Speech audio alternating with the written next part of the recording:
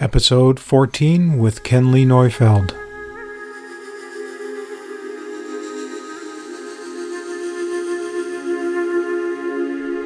Where meditation meets daily life, this is the Meditation Freedom Podcast.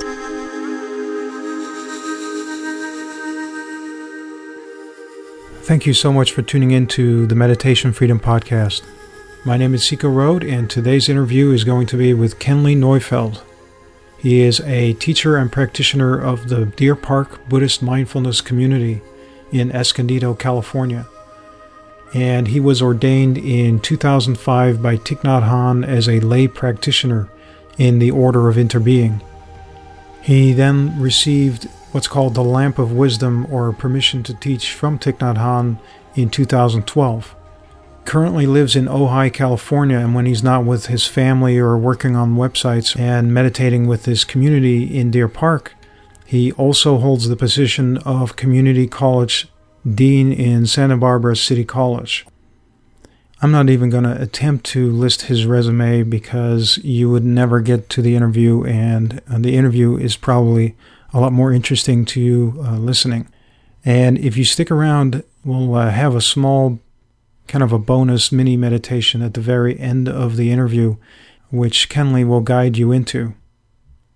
As some of you may know, Thich Nhat Hanh is well known for his ability to be mindful and teach mindfulness, and Deer Park is one of those places. He has a whole bunch of monasteries that he and Sister Chang Kong and his Sangha founded. Deer Park is one of the places that Christina and I have been to a couple of times to practice as well and to attend retreats. And one of the lovely things about this particular community in Escondido is that it's in a mountain setting, and every morning during retreats, when it's about 5 o'clock or so, you'll hear one of the monks or nuns ring the bells of mindfulness to slowly wake you up. And it's a wonderful way to wake up in the morning.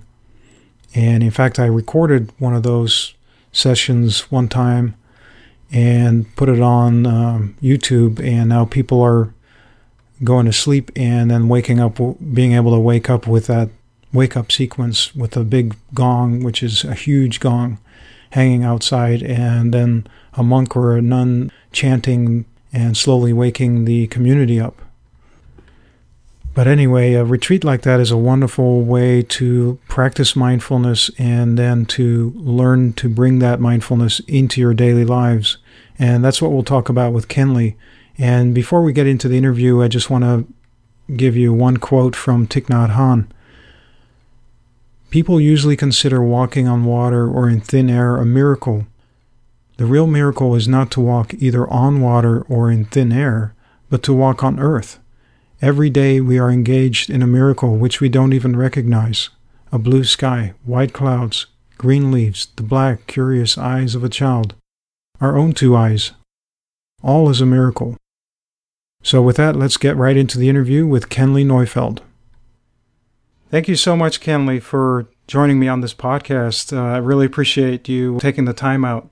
Of course, it's a pleasure to be here and chat with you for a bit. One of the ways I start the podcast is to ask the guests why they come to a meditation practice. In most cases, it's something that comes from experience or an event that prompts you to go, okay, I need something. I need to do something, some kind of practice. Sure. When I was in college, I took a world religions class, and at that time, I wasn't that particularly interested in exploring meditation, but it did kind of pique my interest and set a little bit of a direction that I could look in the future if I wished to. And that was that was the late 80s. And then in the mid-90s, I had been participating in 12-step recovery programs, and they have a portion of that talks about meditation. So then I said, well, I'll try out this meditation thing. It sounds like it might be really helpful. And so I went to a Zen center, and, I didn't really like it that much. So I picked up a book, and it was about meditation, and I read the book. And so I just started practicing and sitting by myself in my apartment in San Francisco. And, for me, 5 minutes was an eternity. So I would, 5 minutes was my goal to be able to sit and meditate.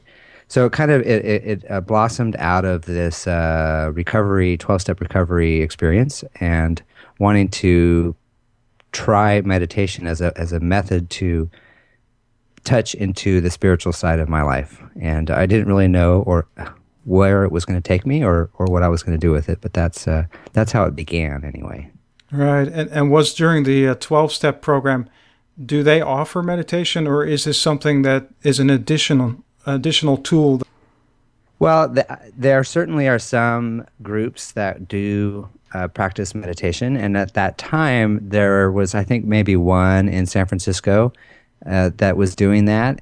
But it's part of the, being able to deepen our spiritual practice and being able to learn how to sit still and just be able to reflect on this thing we call life and where we are and directions we might want to go.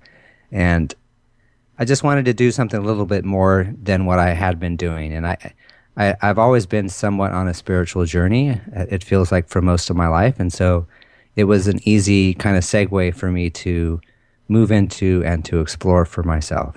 Mm-hmm. And were there any particular struggles that you had at the time that you thought needed addressing, or was it just a general type of spiritual search for? It was more of a general spiritual kind of search. There was nothing really specific at the time. I was trying to take my recovery very seriously, and one of the steps in the recovery program is to explore meditation, and so that's what I was trying to do. I was trying to explore meditation. So, coupled with my experience with the world religions class I had taken a few years earlier, my wife had given me a book called Peace is Every Step by Thich Nhat Hanh, and my desire to deepen my spiritual practice in the recovery community in particular.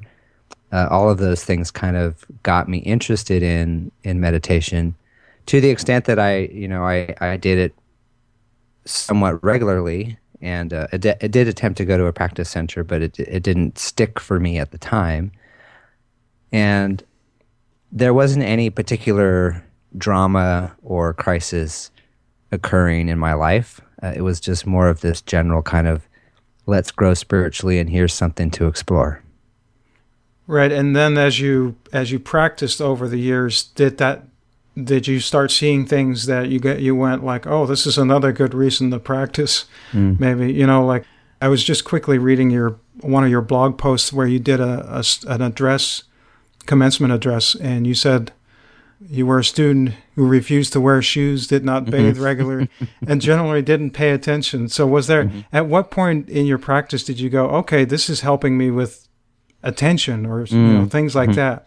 Was there something like that, kind of an aha moment? Or well, I don't think the real aha moment came for quite a few years after I started sitting, and I think that the meditation I was doing from, say, 1995 through about 2001 was, I did it pretty regularly, and I liked the way that it helped me to stop. I liked the way that it helped me to become more aware of my body. And yet I hadn't engaged in other elements of that. I was really very rooted in the recovery program, and this was just one little piece or one little component, part of that puzzle of being clean and sober. And so something did happen dramatically in my life later, and we can talk about that also, that pushed me, what I like to say, onto the high-speed conveyor belt, moving forward on my path of meditation and mindfulness, and kind of transformed my being in a much more significant way than all those years of doing the other just on my own by myself. Mm-hmm. Yeah, there is a huge difference, isn't there, between doing it on your own and then when you finally join a community that works for you. What was that experience like? So it was quite amazing, because what happened is, well, September 11th happened, and I was like most Americans, was quite traumatized by that experience on different levels. Some of us experienced it in, the horror of the Twin Towers coming down, but then also our response to it, which I think was what really pushed me to see very clearly how important community was. And I felt like I needed to draw myself in to others who felt like they could bring peace and be peace in the world. And I couldn't do that by myself. And I couldn't do that in my recovery program.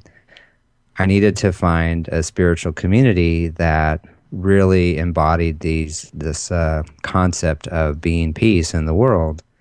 And so I went to the monastery in Escondido in Deer Park and learned a little bit more about being in community with people. And I went back home to the town I was living at the time, which was Fresno, California, and started a Sangha and started sitting with people. And that just completely changed everything. Just sitting with a Sangha, being in a community, and practicing with others allowed me to walk through this, this very dark time in American history. Those years after 9/11 were pretty difficult times, all the way up through 2005 or so, that we really struggled as a nation. And being in a Sangha really helped me to navigate that, and also to not let anger be the primary feeling in my life. And I felt meditation could help transform that. And so when you saw the reaction of a lot of Americans in the world, you wanted to respond in a different way than maybe the anger, right? Absolutely. And, the timing was amazing, because Thich Nhat Hanh had just written and released a book called Anger in 2001. And he was on tour in the U.S. at the time of 9/11. And I was reading this book, Anger. 9/11 happened.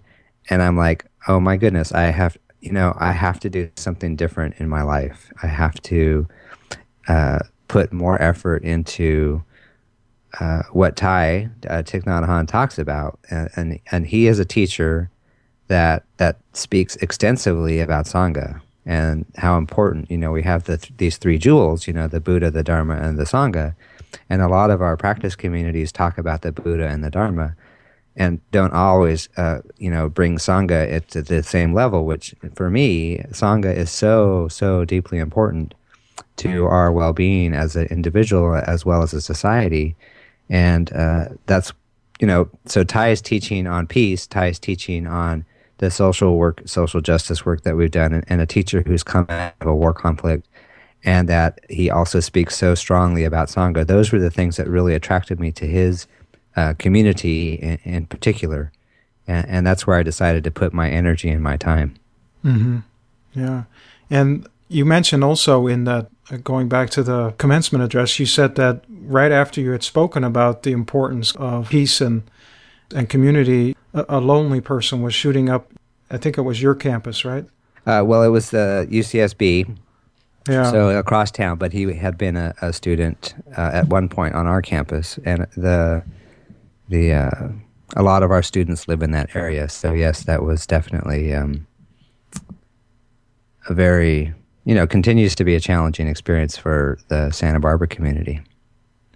Right. And you said that part of that was loneliness, and that somehow was fueling the anger, you think, or what component does loneliness play in that?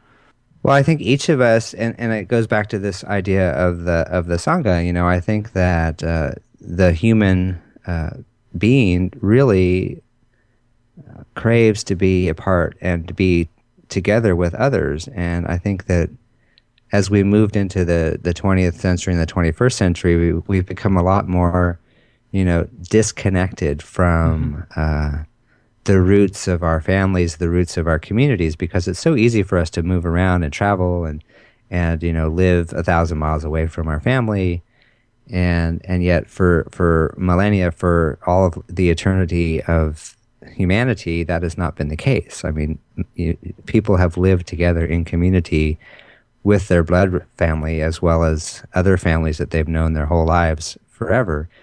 And I think that those elements, and not to say there's not suffering in those environments, because clearly there is, but that all of those elements build this support network that allows for us to see each other. And I think that not being seen brings this loneliness to individuals. And then if you couple that with mental health illness and mental issues, that can really lead to these tragic events like we experienced in our community. And so I can't say that Sangha is going to be something that solves that particular incident, but I do believe that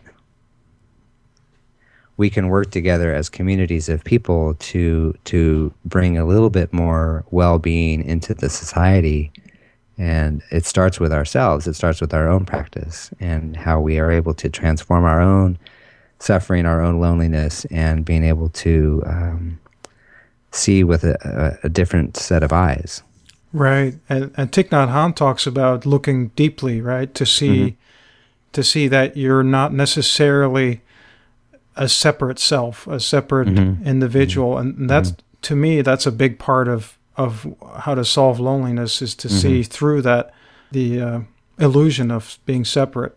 Well, the interbeing nature of all that exists, essentially, that we certainly all come down to being stardust, and our relationship travels all the way back through the cosmos, all the way to the present, where, you know, we have this relationship with the planet, we have this relationship with each other, and there is no way to really separate them from each other. And you know, the most obvious things are, you know, without the sun, for example, there would be no life here. And so that's, you know, one big thing that's very clear, but I think it can be brought all the way down into our most intimate relationships and how we connect with each other. And, you know, our feelings, our perceptions, they get passed on from our previous ancestors. And so there's this connection between the past and the present, which then can inform the future. Right. And maybe you can explain a little bit more to somebody who's never heard the word interbeing, what you mean by that. Well, interbeing, for me, I mean, there's probably some great definitions you could look up on that, but that there is this idea that there isn't any separate self, that I am because you are, and that there's this connection between us, and that our relationship exists in interrelationship, so that my well-being and my taking care of the planet, as an example, is going to bring well-being for more than just me. I mean, it's going to be for everyone else.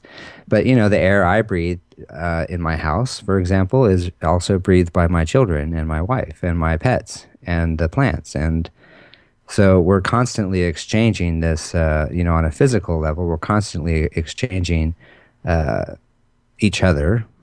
But I think on a philosophical or a educational aspect of interbeing is that there's no separate self. And I mean, this is one of the most deepest and oldest teachings of the Buddha, you know, of talking of this no self, that we can't have. And Thay's most famous story that he tells is that we can't have the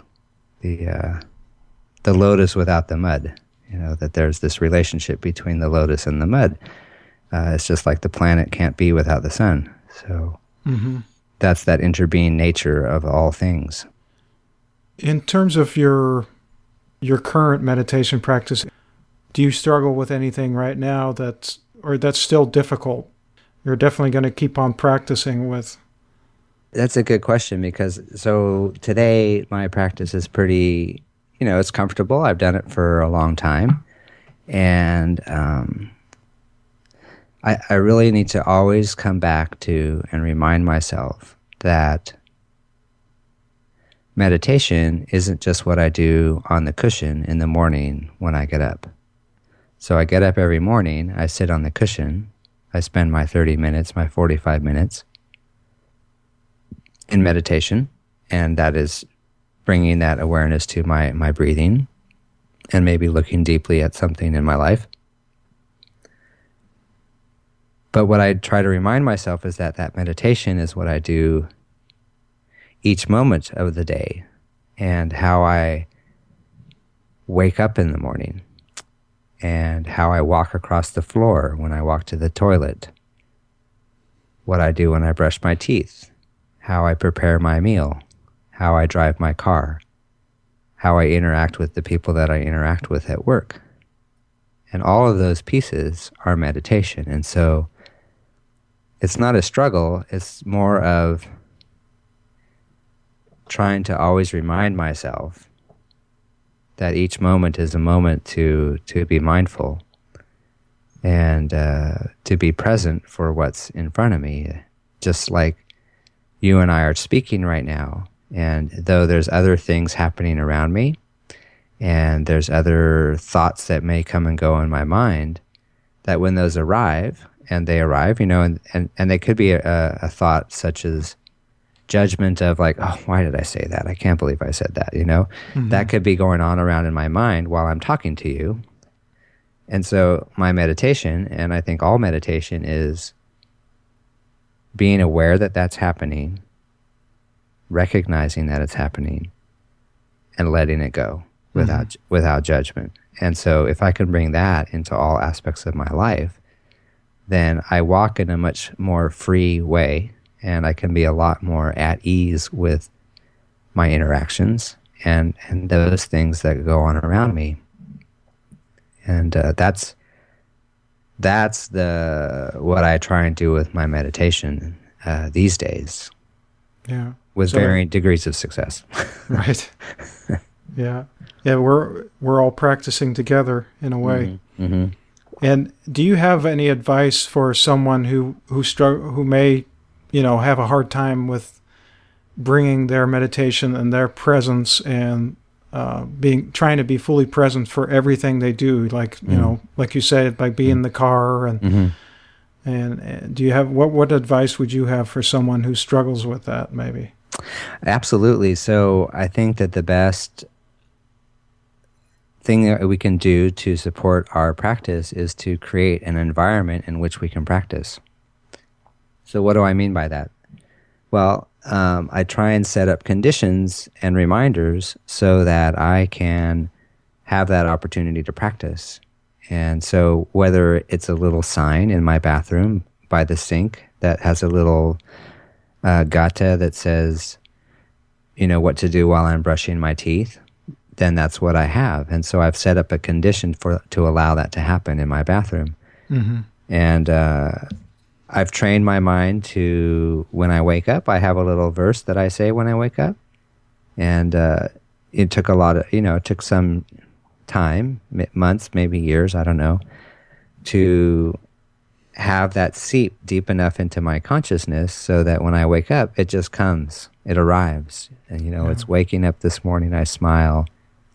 24 brand new hours are before me. I vow to look at all beings with the eyes of compassion and love. And if I start my day that way, I've set a vow and an intention of how I want to live that day. Yeah, that's a great way to start. Yeah, but it took some training, so I had to set up the condition to remind myself. So putting a little note there in the morning to do that, and I don't need the note anymore, but it's there. And, it also comes into my work environment. So I want to be able to be present for the people who arrive in my office at work. And so what I need to do is I set up conditions in the environment that allow me to be present. So I have a desk, and I have a computer, and I have chairs where people sit. So I put the computer so that it's behind me when I'm talking to somebody. Mm-hmm. So I don't see the screen. So I have to turn my chair around to talk to someone in my office. And so I don't have that screen distraction while I'm talking to someone so that I can be present and be there. And on my desk where I meet with someone, I keep it clear. I don't have anything there. I have a nice bamboo branch, but nothing else. And so again, it's setting up a condition so that there's nothing there for me to distract myself from being present for that other person. And no one will notice that, but it's there for me. It's there to remind me that nothing else is more important than the person sitting across from me at this time. And so let's not put anything in the way of that happening. So that's how I practice my mindfulness and meditation of being present each moment. And do you have little, do you take moments or timeouts during the day to take a few breaths? Mm-hmm. Yeah, I do a couple things with that. So on my computer, I run an application that every 50 minutes a little message will come up, and it's 20 seconds long, not very long, and calls for me to stop and to reflect on something, my breath or looking out the window or anything pleasant like that. So that's one piece. And then I always try to practice walking meditation. So I work on a college campus. So there's always opportunities to walk long distances between buildings because a meeting might be over there or I need to meet someone over there. So I try and practice walking meditation when I move between the buildings. And again, nobody needs to know I'm doing that. Right. All it is bringing my attention to my breathing and my footsteps, and not having to talk on the phone or check my email, because you can do that while you're walking. Yeah, not multitasking. Exactly, or texting or whatever it is.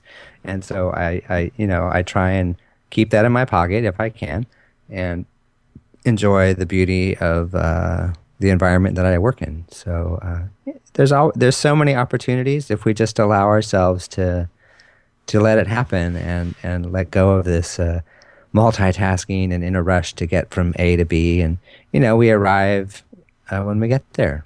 So it's a nice, it takes, it's been a lot of years of discipline.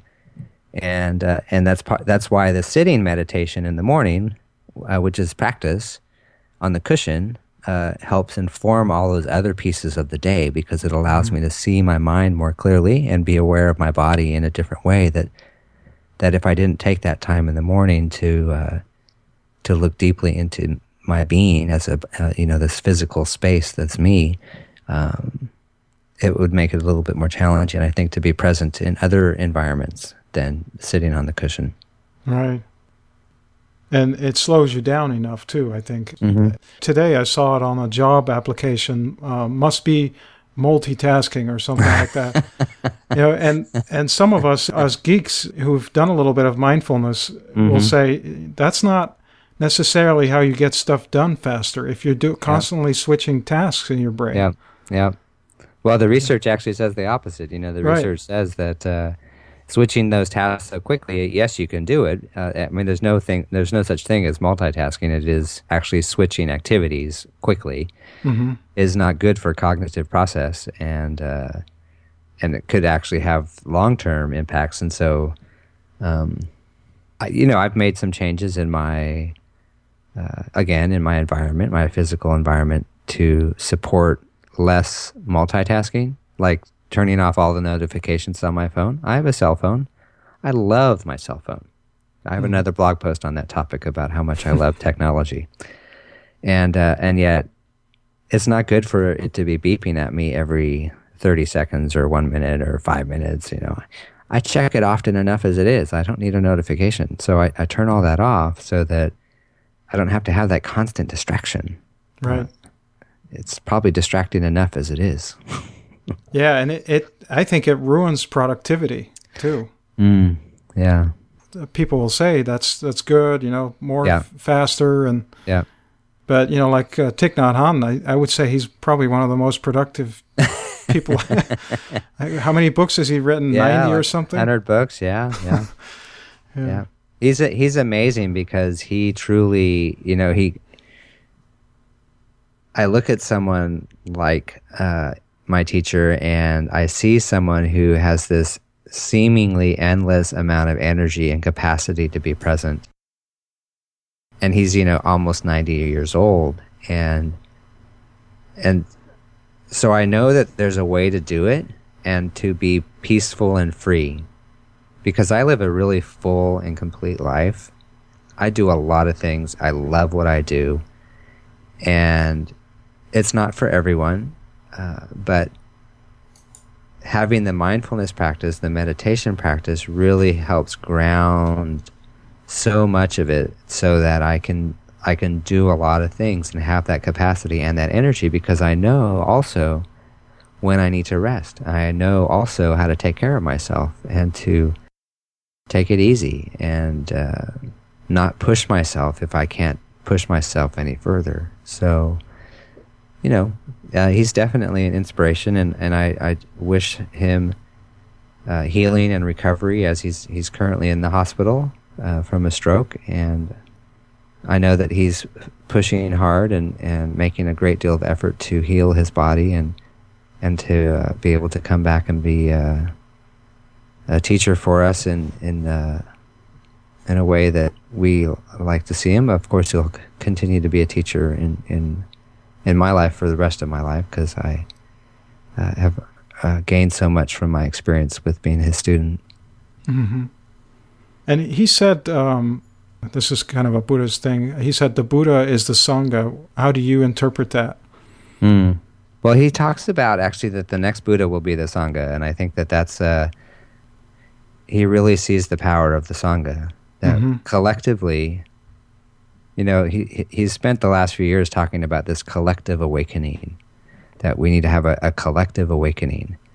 And it goes back to the same teachings that Martin Luther King gave about the beloved community, that we have this ability, if we work together, to be able to transform ourselves and our communities and the world, that we don't have to go into this level of despair, that there's this capacity to go beyond that. And so I really see this idea of the Buddha community being our capacity to live in harmony and transform our society and our world. So that's how I see that. Mm-hmm. Yeah, and to me, there's also a little bit of a message in there about how we don't need to have just one person be responsible, where we can all take, kind of co-responsible for awakening. Yeah. Well, we all have that capacity to wake up. That's a very common teaching, that we all have this when we bow to each other in a formal way. It's that acknowledgement that this person, you have this capacity to wake up, and that we can do this together also. Mm-hmm. Yeah. I think that's a really great statement. Mm-hmm. Mm-hmm. And have you noticed, or is there any movement you see in your organization, like in colleges and curriculums? Do you see any movement towards bringing a little bit of mindfulness, or maybe even creating a mindful room in a place like a university or an organization? Do you see something like that happening yet? Well, we certainly have individuals that are very interested in bringing this type of practice into college communities and to young people. And we do, within the Plum Village Thich Nhat Hanh community, we do have an entity called the Wake Up Community. And the focus of the Wake Up Community is 18 to 35-year-olds. And so they will go out and offer programs and lead meditations and that type of thing with college campuses. And so they'll go around to a group of college campuses. And for me, I do also have led a meditation group on our campus for the last 9 years. So we have a group that meets once a week, and we just do 30 minutes of sitting. It's really simple. Anyone's welcome. It's not affiliated with any religious organization or anything like that. It's just this space provided for people to come and sit and be still and be quiet. So, and does the campus have a dedicated space for that, or? No, we don't really have the physical capacity for that. I think some of the larger universities definitely have moved in that direction of providing those kinds of spaces. But on our camp, I've always done it in my office, which supports, I can usually have 8 or 10 people if I needed to. So it's a comfortable size office, but no dedicated space other than that. But there's always outdoors, and we are in Southern California, and the weather is usually pretty nice, so it's other opportunities. I see it happening, though, in the future where corporations, and they'll actually designate a room because they'll realize that there's a financial return on investment there. Yeah. Well, we definitely see more of it happening in the corporate world, and particularly in the technology corporate world. There's this great interest and movement with meditation and mindfulness, and providing those spaces and opportunities for the employees to do that. If you have any resources online that you'd like people to check out about you and what you do. And then we could also do a mindfulness bell, because I actually recorded the big bell where you can put, probably all my dogs could fit inside that bell in Deer Park. I keep imagining somebody sitting in the bell. It's so big and beautiful. But I recorded that because for me, I like to, what I did was I created an 8-hour long track, and then I put it on YouTube for myself, but then also to share with people who might also find use to it. I do one bell every half hour, and then that's my way of, just like an app. It's a way to trigger and give myself permission to take 10 breaths. And yeah, interesting. Do you want to just share your resources first, and then I'll play that bell, and maybe you can tell somebody what you would tell them before they listen to the bell? Okay, sure, I can do that.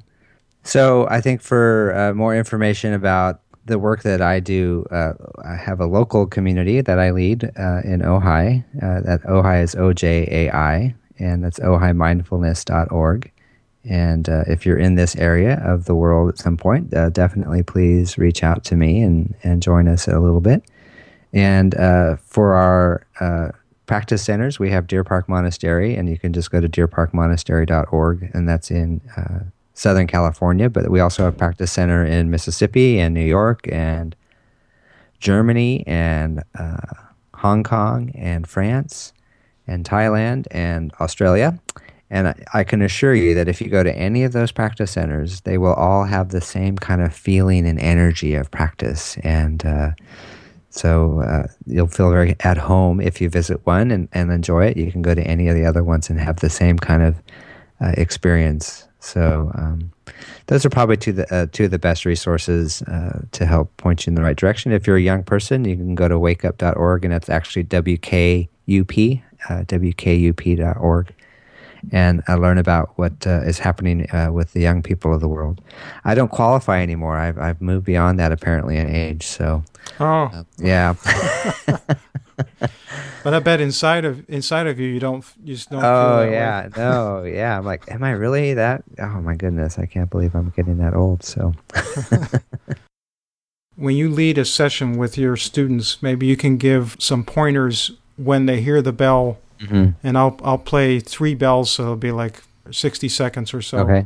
Okay. And then we can do a mini meditation for the people listening. Okay.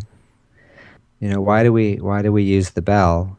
Well, this bell is usually produces a very lovely sound, and it's a nice sound to help harmonize our breathing and our body. And it's an opportunity for us to come back to ourselves, to our true selves, in the sense of being able to let go of our worries, let go of our projects, and to be able to come back fully to this present moment in time, and to be able to give all of our attention to the sound of the bell. And just breathing in, I hear this sound of the bell. And so when I invite a bell, I have a little verse, and it's something about sending my heart along with the sound of the bell. May the hearer awaken from forgetfulness and transcend all anxiety and sorrow. And then we hear the bell, and then you as the listener can come back to your breath and be present and listen to this wonderful sound of the bell, calling you back to your true home.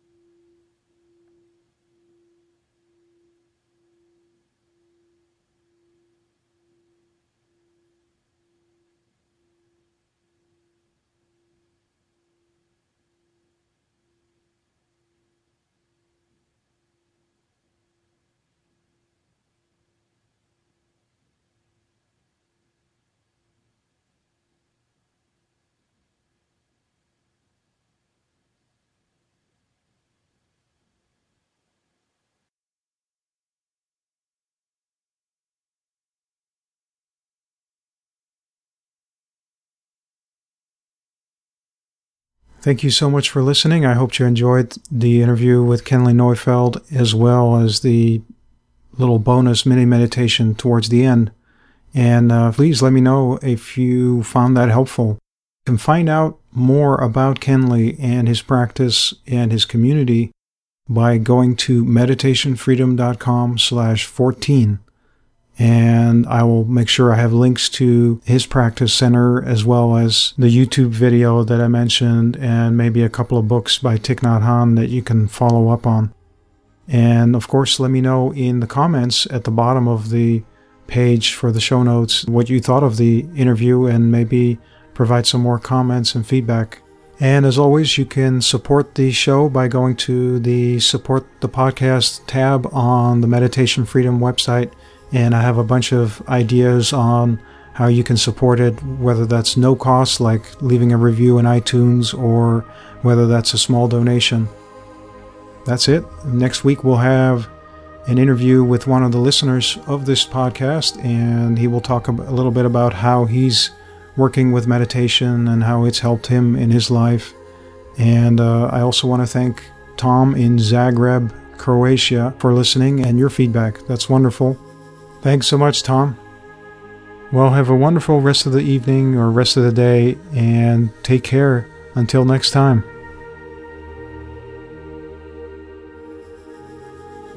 Thank you so much for joining us on the Meditation Freedom Podcast, where meditation meets daily life.